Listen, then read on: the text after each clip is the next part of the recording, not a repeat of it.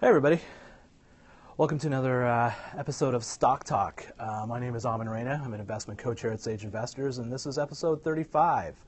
We're well into the whole Brexit thing. We're a good week or so into it, and it seems like the skies are still blue and the grass is still green. Maybe not at my house, actually. It's kind of brown. It's kind of a bad scene there. But we're into this now. And so the question now, and I'm looking at this from an investor perspective, if you've got stocks in your portfolio, you're looking to buy stocks, you're looking to build a portfolio, like, okay, what do you do? What do I do? How do I deal with this? Should I be uplifting my life to deal with all this Brexit nonsense?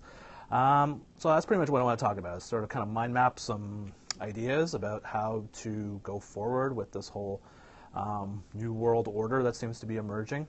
So to understand where to go, where we need to go, or what things we need, what paths we might need to travel, we should take a look a little bit about where we've come from. And so one of the things, if you've been following Stock Talk, a few episodes ago, I kind of mind mapped some scenarios in terms of what would happen if the Brexit vote voted to get out or to stay, in sort of various scenarios. And so the one scenario was, if they voted out, then we would probably see a lot of hysteria in the markets. We would see stocks like fall under major pressure.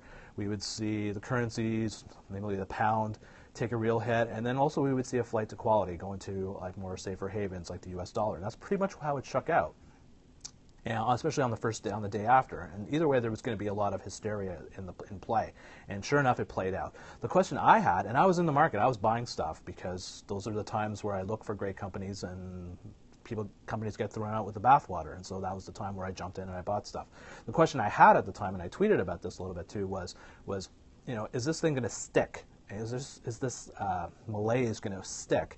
And to me, I kind of gave it the 2-day rule because it was on a Friday, and so I figured if we had another really crappy day on Monday, after a weekend of hand-wringing and climbing the wall of worry, then we could be into a longer period of really bad stuff happening.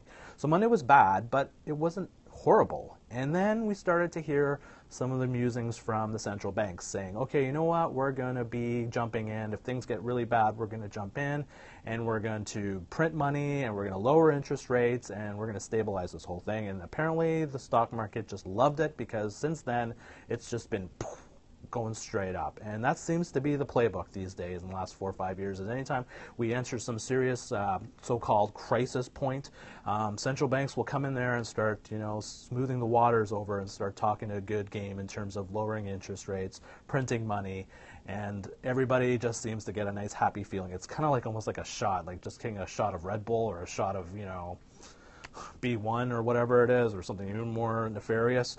That seems to be the plan, and it seems like it's exactly shaken out. And so since then, stocks have been just shooting right up, and it's almost like you could have literally slept through the whole thing the last 10 days and did nothing with your portfolio, and you'd be probably slightly ahead. It's almost like Men in Black. It's kind of like, look at the little pen, look at the pen, and everything in the past didn't happen to you. That's the vibe right now that's gone through it.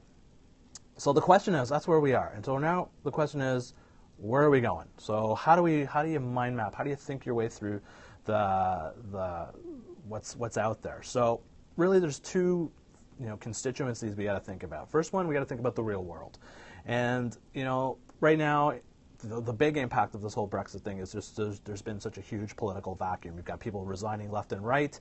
You've got EU and the British government and all these people posturing for positions, saying, you know what, if we're going to have a divorce, you're not going to get everything you want. It's going to be ugly. It's going to be messy. People are just establishing positions. So that's the real world right now, and that's creating a lot of angst and uncertainty with businesses, which is natural. If you don't know what the rules of the game are going to be, how are you going to make investment decisions? How are you going to make capital decisions about where you're going to invest your shareholders' money? So that's one side of it, and that's creating a little bit of malaise. But the other side of it, which seems to be taking a lot more precedent or take more value right now, is what's happening in the financial world. And really right now, the big thing right now is with the flight to quality going to U.S. dollars. U.S. dollar is going up, and so what it's actually done is it's the big talk we've been talking about, and I've been talking about is like, when is the Fed going to increase interest rates? And with all this Brexit stuff now, that concept now is just literally, it's given the Fed in the U.S. a total excuse to not do anything. They have the excuse now. It's like, well, we could do something. We could increase interest rates, but you know what? This whole Brexit thing, it could get really ugly, so we'll just kind of like hold back and see how that thing shakes out. So the whole interest rate concept now is just gone. It's out of the table. What we're seeing now more is not necessarily about interest rates going up. The discussion is about interest rates going down. So the ECB is talking about dropping interest rates lower. Bank of England now has talked about lowering interest rates. And now we're hearing things about negative interest rates, which is already out there in some parts of Europe, but it might be a real hardcore thing happening. So if interest rates drop and lower, that's going to create a short-term, it wouldn't surprise me to see stock prices just continue to go up from here, even set records. We're close to record levels again, and don't get me going on that. So if stock prices are going to go up, potentially can go up, if the U.S. dollar continues to appreciate in value, then you're going to see things like oil, commodities, oil, gold perhaps, go down, because there's usually an inverse relationship between the U.S. dollar and commodity prices. So if the U.S. dollar goes up, then chances are commodity prices are going to fall. So again, use that mind mapping what could happen. Now, this whole lower interest rates concept, I still don't agree with it, and because it's just inflating asset prices and just setting our stage up for a really more violent crash down the road in stock prices. So that's to me, that dynamic just makes me really feel uncomfortable. So what's going to happen? So how do we think our way through making investment decisions? So in the short term, we know that with interest rates staying low or even going lower, that the environment in the short and medium term is there for stock prices to keep going up. So now, frame your investment decisions accordingly. From a medium to long-term perspective, having a higher U.S. dollar is not exactly a great thing for the U.S. economy, because it's going to make their exports more expensive, make them less competitive in the global marketplace. So potentially we're going to see, if the U.S. dollar kind of keeps flying, lifting up a little bit, that we could see the U.S. economy slow down. If U.S. economy slows down, that means profits slow down. If profits slow down, then it's not good for stock prices. So that dynamic is there with a rising U.S. dollar because of this Brexit thing. But we've got this other little thing going on here right now, which is the U.S. election. And we've got a guy out there who could potentially become president who's a little bit, may not be with the whole program. So that might create pressure on the U.S. dollar too.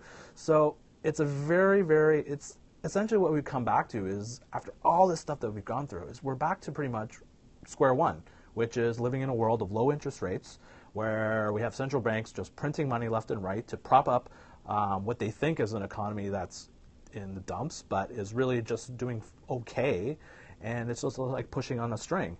And to me, it's just, the stock market is just becoming now, it's just returned to that level, that game of musical chairs, where everybody's just walking around. They know they need to be in stocks because there's nowhere else to go, because interest rates are potentially 0 to negative. So people are going to put money into stocks, and they're going to put money into companies like cereal companies. I just saw one for, I forget the company's name, but cereal manufacturer. And everybody's telling me that nobody eats cereal anymore because millennials couldn't be bothered to eat it, pouring milk into a bowl of cereal. But yeah, if you look at their stock price, it's like through the roof. So that's the kind of mindset we're in right now, where investment decisions are not being made on fundamentals, they're being made on just the fact of hunting for yield. And so that's kind of like the mindset right now with this whole Brexit thing, is it's just created that status quo mentality with respect to interest rates and fund flows and searching for yield. So it's as much as we worried about the political, all that stuff of it, but from an investment financial point of view, really what it's done is just perpetuated the status quo. And so when you're framing your investment decisions, it's just really good to go through this mind map exercise to see, okay, what can happen if this happens and this plays and happens. But so right now, it just seems like the one thing I'm currently going to keep watching on really more closely is the currencies. The currencies seem to be the ones that are going to drive this, specifically the direction of the U.S. dollar. If it goes up, that means you're going to see potentially interest rates stay where they are in the U.S., but you're going to see exports take a hit, and which could potentially, from a long-term perspective, could impact profits and stocks.